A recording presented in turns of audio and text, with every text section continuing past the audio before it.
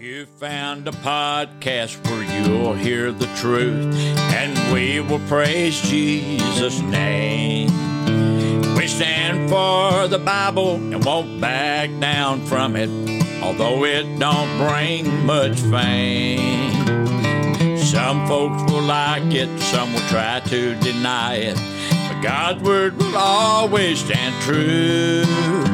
Been tried in the fire, still. Hello, friends and faithful listeners. It's time for the Pod King Bible Study. I'm your co-host, Donald King. I'm joined by the host of this study, Brother Donnie King. On this podcast, we study the Bible from its original languages so we can understand the Word of God more clearly. We look at current events and news in light of Scripture, and we also examine some of the things going on within our culture from a biblical perspective. This is Monday, June the 19th, episode number 121, The Light Created It, John chapter 1, 2 through 5. In our last study, we did our 8th Q&A. As always, we have received some great questions, even if some of them were a little challenging. We fielded questions about the abomination of desolation, tattoos, loving our neighbor as ourselves, and cremation, just to name a few, for we answered a few more. We appreciate all the questions that our listeners send in, so please keep them coming. We pray that these episodes are a blessing to you and that they truly answer some of the things that have you perplexed. We believe this show will be a delight to you.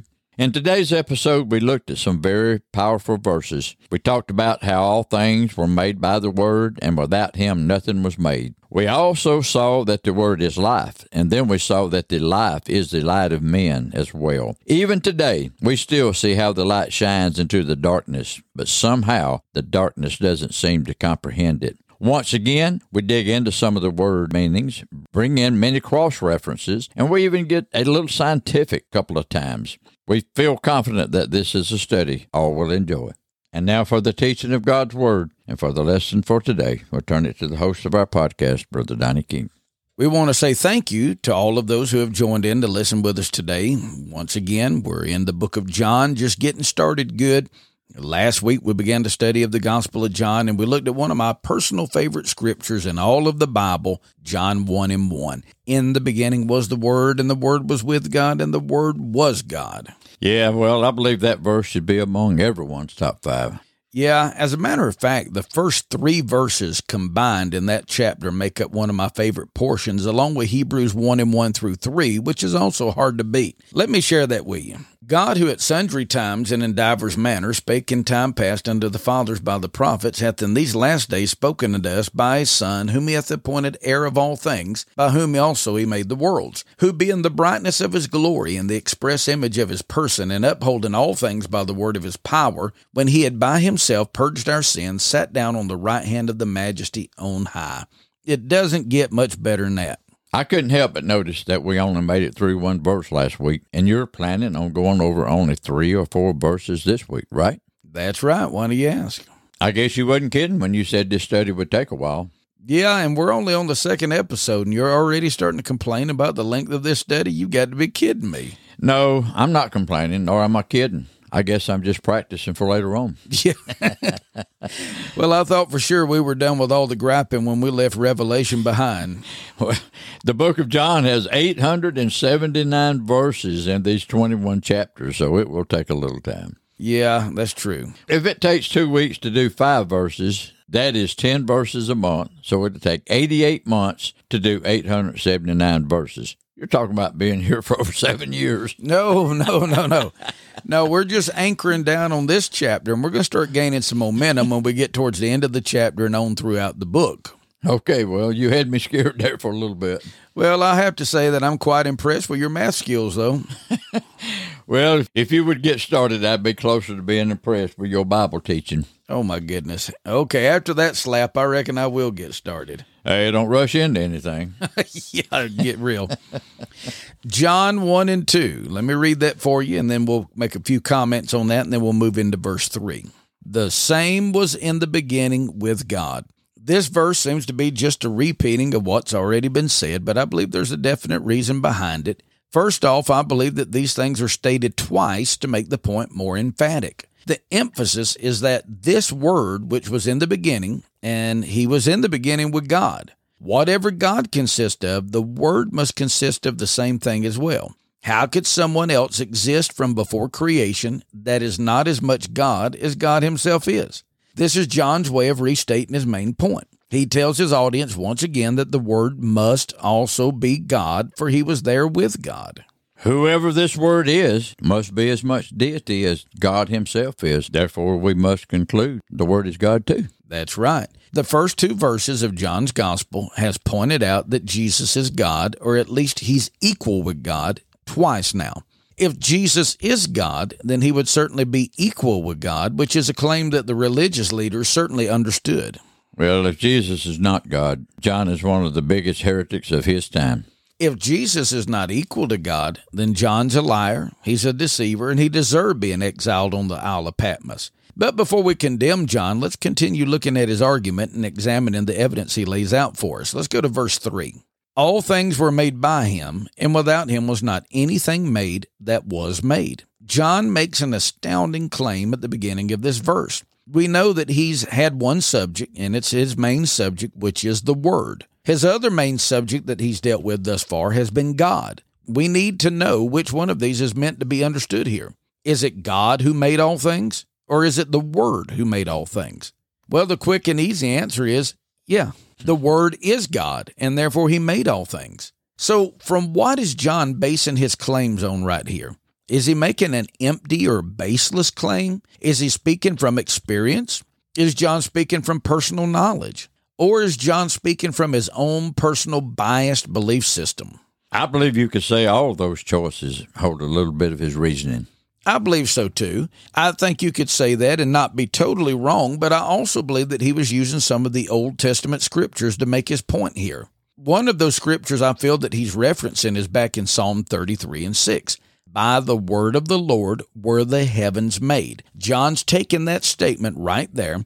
He's using that verse and applying the word of the Lord as being that which is recorded in Genesis, which takes us all the way through Psalms and all the way up to John's time and his style of writing here in the first chapter of this book he wrote. Yeah, because John is speaking of what happened in the beginning, which was a creation. Yes, and by doing that, he's referencing the Creator, and he's pointing out how the Creator did what he did.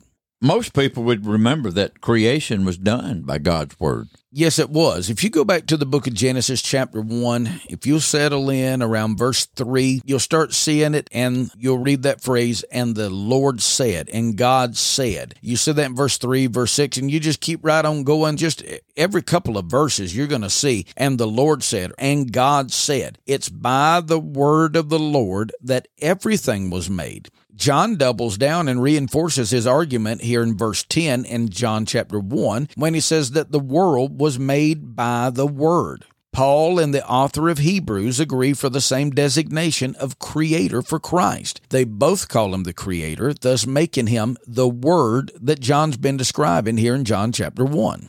In 1 Corinthians chapter 8 and verse 6, Paul says that all things are by or through Jesus. Now listen to this. But to us there is but one God, the Father, of whom are all things, and we in him, and one Lord Jesus Christ, by whom are all things, and we by him. What Paul is doing right here is he is talking about Jesus as the Creator. He's not just talking about Jesus as a good man. He's not talking about Jesus as a healer. He's not talking about Jesus as a redeemer in this verse. He's calling Jesus the Creator from Genesis.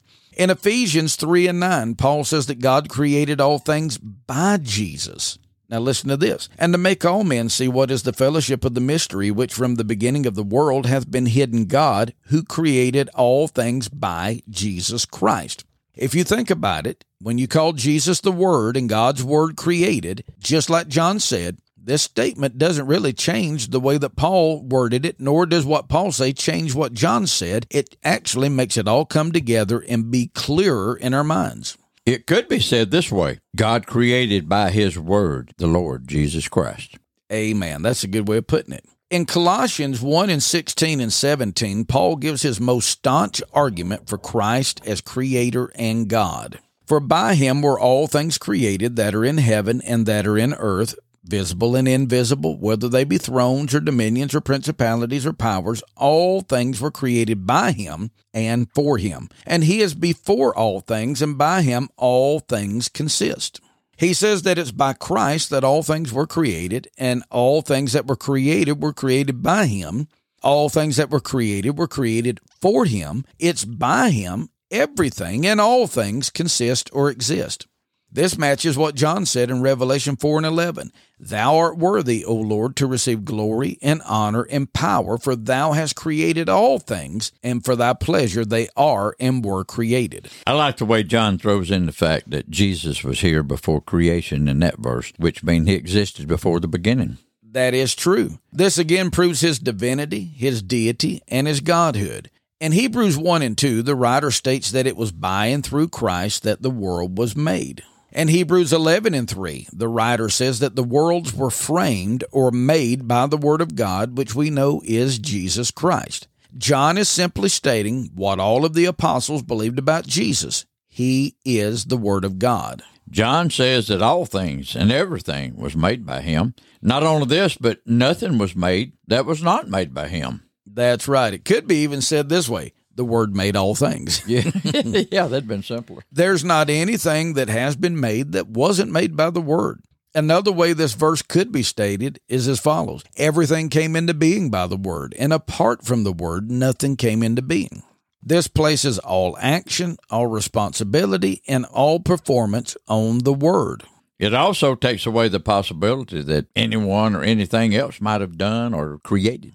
Yes, it does. It shows the preeminence of Christ so strongly in this passage. It also forces the Jews to equate Christ, the Word, with the Creator God back in the Torah. Oh, wow. I never thought of it in that sense, but I figure you're exactly right.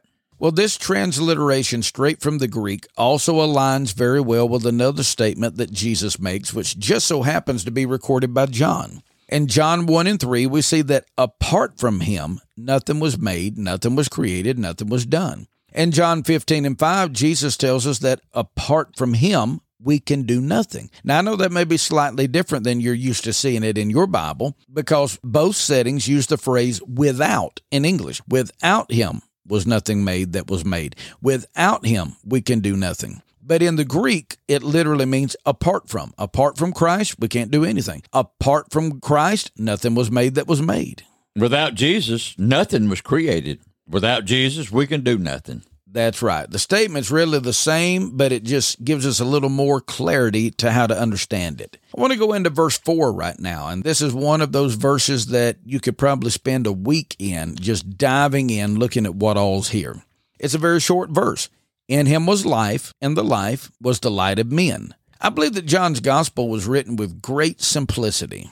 Are you saying that you believe John was simple? No, by this I mean that it's written without humongous words or abstract meanings. Okay. Despite its simplicity, it's still very profound, it's eloquent, and it's amazingly powerful. Take this verse that we're looking at right here, verse 4, as a classic case in point. There's only 12 words in this whole verse.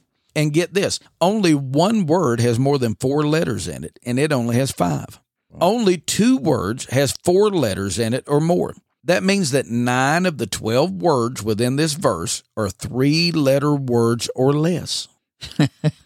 You know, that's simply amazing because that's something else I've missed. Yeah, John's not elementary in his knowledge nor in his understanding, but he made his gospel readable, understandable, and easy for anyone to be able to grasp the message that he's put in here that God gave him. John begins this verse by giving another description of the Word, and this time he says that the Word is life. Now, please notice that he did not simply say the Word was alive, but he said that life was and is in the Word. Life comes from the Word. John is ultimately telling us that the Word is the source of life. John restates this several times within his gospel. You'll see in John 5 and 26, he spoke about it, and he said, For as the Father hath life in himself, so hath he given to the Son to have life in himself. This means that the Son has the same kind of life within him that God the Father has. In John 11, Jesus told Martha that he is the resurrection and the life. And then in that same chapter, if you go down, I think it's around verse 25, he told her that even though someone be dead, If they believe in him, they will have life. Life comes from Christ, so those who believe on him will be given life. We're not talking about just any kind of life. We're talking about eternal life. That's right. It's life more abundant. In Little John, 1 John 1:1, Jesus isn't just referred to as the Word, nor is he just referred to as the life. The Bible says that which was from the beginning, which we have heard, which we have seen with our eyes, which we have looked upon and our hands have handled, of the Word of life. Here we see both terms coming together, and he's called the Word of life. True life comes only from the Word, and he has life within him. We go further in the book of Little John, and we see 1 John 5:11 tells us, and this is the record that God hath given to us eternal life, and this life is in his Son.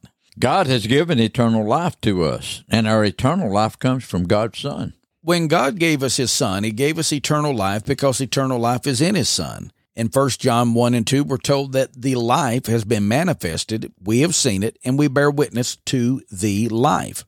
He then explains that eternal life was with the Father, but now has been manifested unto us. The implication is that eternal life has been manifested in Jesus Christ, the Word. In John 14:6, Jesus made the claim of being the way, which means he's the only way to God, and therefore he's the only way to heaven. He also claimed to be the truth, which means that every other way is a lie and will not get you to the Father. He certainly did, but then he made a claim that's extraordinary. He said that he is the life. He is saying that he not only has life, and that he not only gives life, but that he is life itself.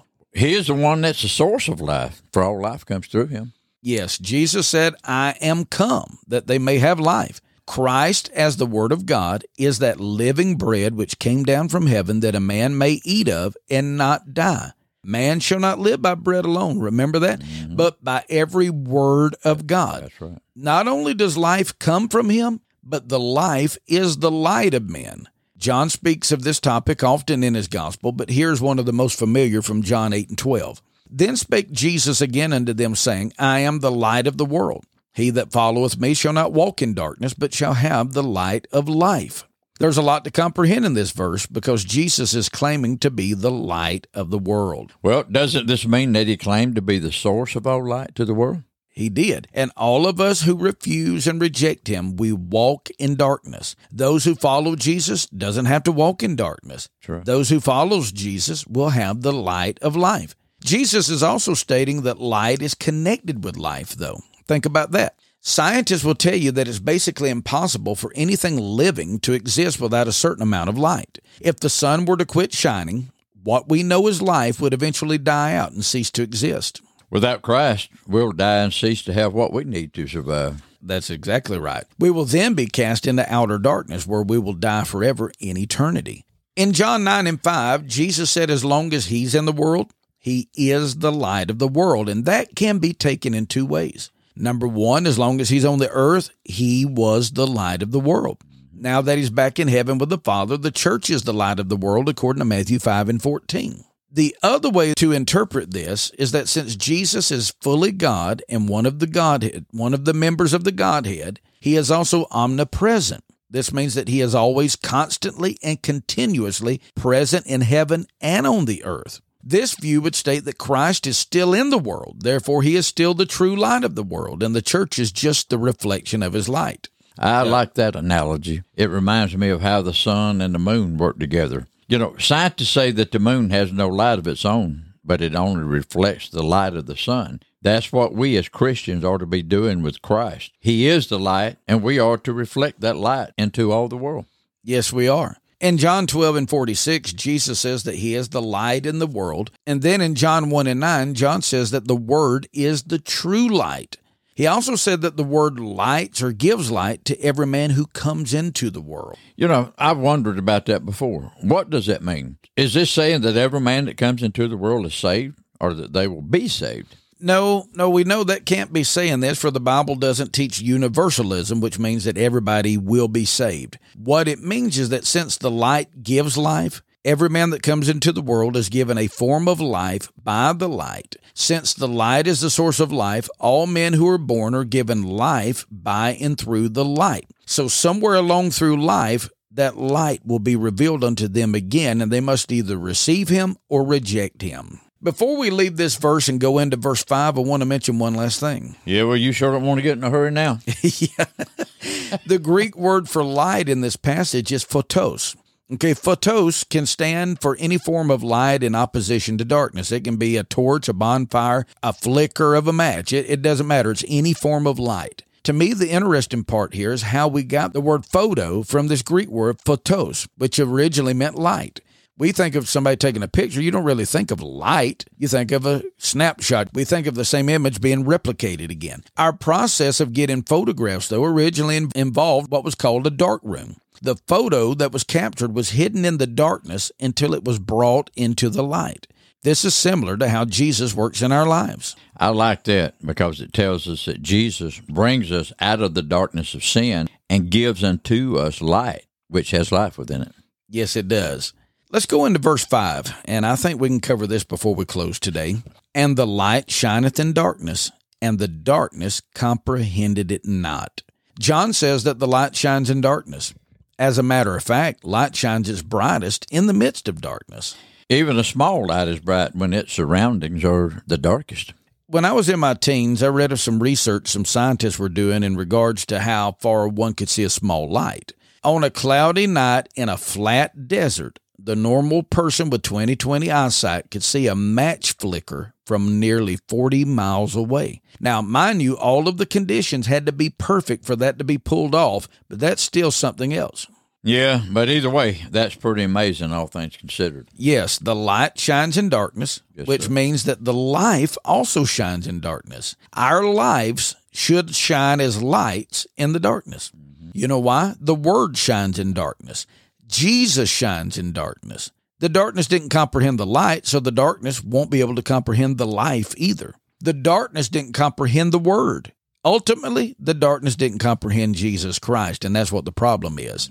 In John 3:19, I know we're a long ways from it in doing these studies, but it's stated there that this is the condemnation, that light came into the world, but men loved darkness rather than the light.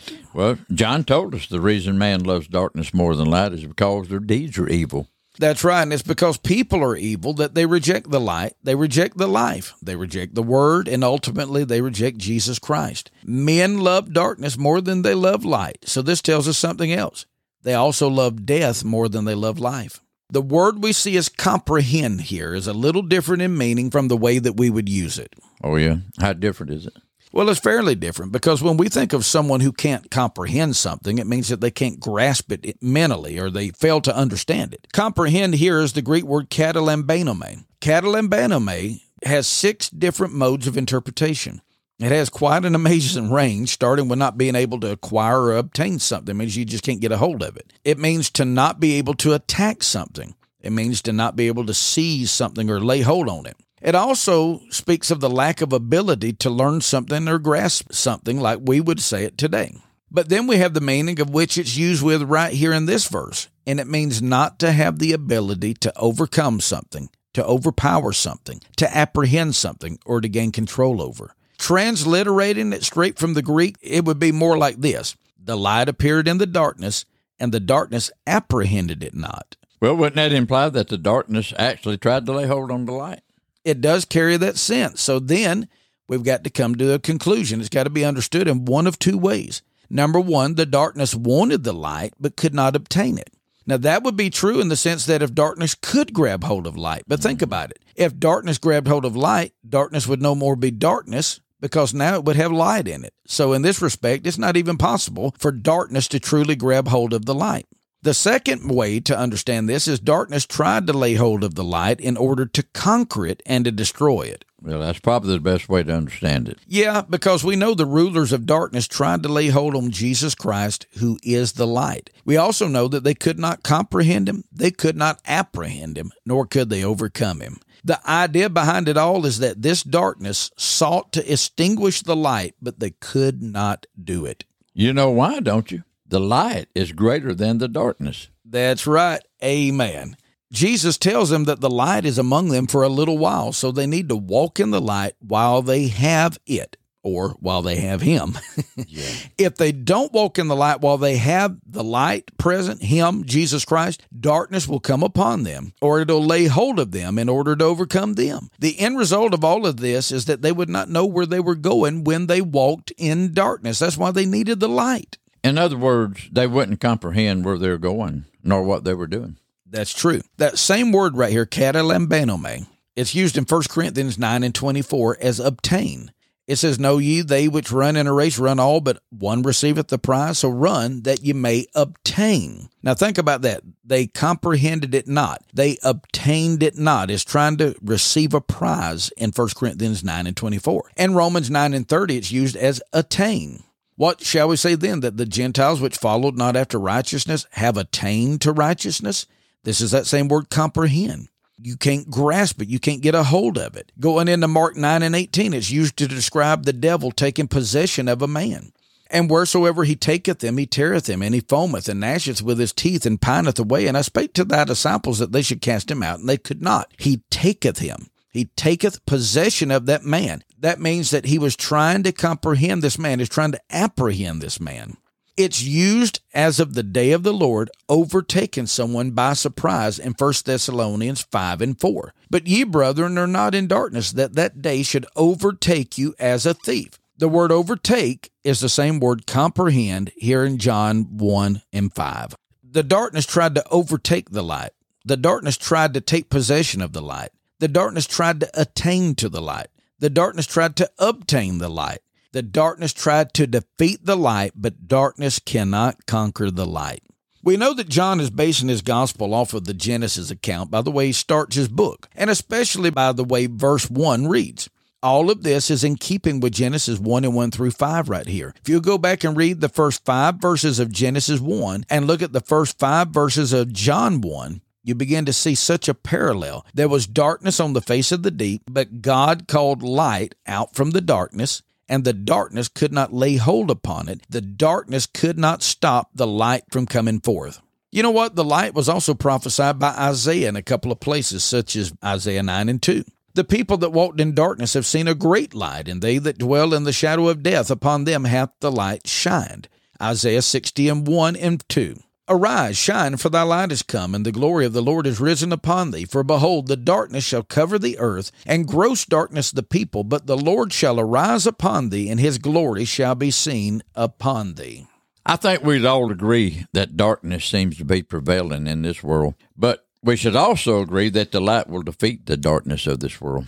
That's exactly right. And Paul said in 2 Thessalonians 2:8 that Jesus is going to destroy the enemy with the brightness of his coming. The light will always destroy and defeat the darkness. John describes Christ by saying the life was the light. He also says the light shineth in darkness. Christ, as the light of this world, did not shine on the darkness of this world, but he shone in the darkness. He came into this darkness to shine within it, not just on it. The sun shines on the earth, but it doesn't shine in the earth. Jesus shone that light, not just on their dark deeds, but in the darkness. I like the way you made that distinction. Jesus' own words were, I am come a light into the world, John 12:46. The purpose of the light is to overcome the darkness. The center of this darkness is the human heart. That's where the darkness we're talking about. Not that the people in the world have the lights off and it got night. It's not talking about anything like that. It's talking about the darkness of human corruption, the darkness found within the heart of every man, woman, boy, and girl. The God who commanded light to shine out of the darkness, guess what? He shined within our heart, in our hearts, not on our hearts, That's right. in our hearts, to give the light of the knowledge of the glory of God in the face of Jesus Christ, according to 2 Corinthians 4:6. The darkness comprehended it not. That's right. The darkness of willful unbelief remained unconscious of the dawning of the new day that God gave this nation and gave all the peoples of this earth, for they knew not the time of their visitation. That's what Jesus said in Luke 19. The darkness overcame it not. That's right. And no matter how dense the darkness is, it cannot overcome the purity or purpose of the light. The light shines, but men condemn them own selves by loving darkness rather than light. Jesus said that in John 3:19. I'm so glad we are the children of the light, aren't you? I certainly am. Thank God for the light. Thank God for Jesus. Amen. All right, there's a great lesson today. Got a question in here. You ready for it? Yeah, tell me what we got today. This is a serious question, I think. Where do you see our nation in the last days? Yeah, that's a good question. It's a difficult question in one sense, and if I remember the email correctly, it had another question in with it. Is it possible that America will be destroyed by a nation like China or Russia and not have a place in the end times at all? Is that possible? Okay, so let me speak to the main question at hand. Where do you see our nation in the last days? Fittingly, I see it right where we were just talking about, in darkness. Our nation is in darkness. Our nation is guilty of Psalm 9 and 17 right now. All nations that forget their God shall be turned into hell. At best, the people of America could turn their hearts around and maybe be given a few more years, spared a little bit of time. Maybe there's some still yet within this nation that's trying to do a decent thing and live a moral life. They still need Jesus, though. You can live a moral life, but you got to have light to do so. Amen. So how long can you be moral in an immoral world? You can't. You can't walk in the light if you don't have the light. We're living in a nation who's in the midst of turning away from God. There's been many episodes that we've covered lately, and I wonder if it may be one of the reasons why it spurred this question. We've been talking a lot about America and the sins that are prevalent here in America. Mm-hmm. So where do we see our nation in the last days? I see our nation headed to judgment in a hurry. I understand this is probably more of an end-time question of what's going to happen to America. And by the second question, is it possible we're going to be destroyed by a nation like China or Russia and not have any place at all in the end times? I hate to sound like a naysayer or a doomsday prophet, but I think that's a very possible thing. I don't say that I lean to that the most. I think it's likely, but I don't know that it's probable. I think there's a good possibility that we will be wiped out or pushed out of the picture somehow. I personally lean more to the fact right now that we're going to come under the cloak of another nation. We owe China and India so much right now and many other nations. If they wanted to claim all of their debt right now and make us pay, we would almost have to become servant to a nation. So I see us coming under the cloak of another nation, and basically, America will just cease to be. It may not have to be destroyed by a bomb. It may not have to be wiped off the map with a terrible war and multiple casualties in that sense. I don't know. It may happen that way. But I see us coming under service unto another country, and then we lose our distinction as being Americans, and that's why we have absolutely no scriptures that mention America specifically in the end times. Great answer, Brother Donnie. Friends, remember, if you have a Bible question or a question regarding how news and current events or things going on in our culture are connected to Scripture, drop us an email at dkministries1977@yahoo.com. That's dkministries1977@yahoo.com. We hope you've enjoyed the episode today, sharing God's Word. But until next time, may God bless you all. Be sure and come back next Friday, June the 23rd, for special edition number 87, What Does Biblical Leadership Look Like, Part 2. This I know, well, it changed my heart all around, put my feet back on the ground, got along. Now for heaven I want to go, I want to go, I want to go to that land where the milk and honey flow. Oh, I've heard of such a place, I can't go there by God's grace. Never seen it, but I know I want to go.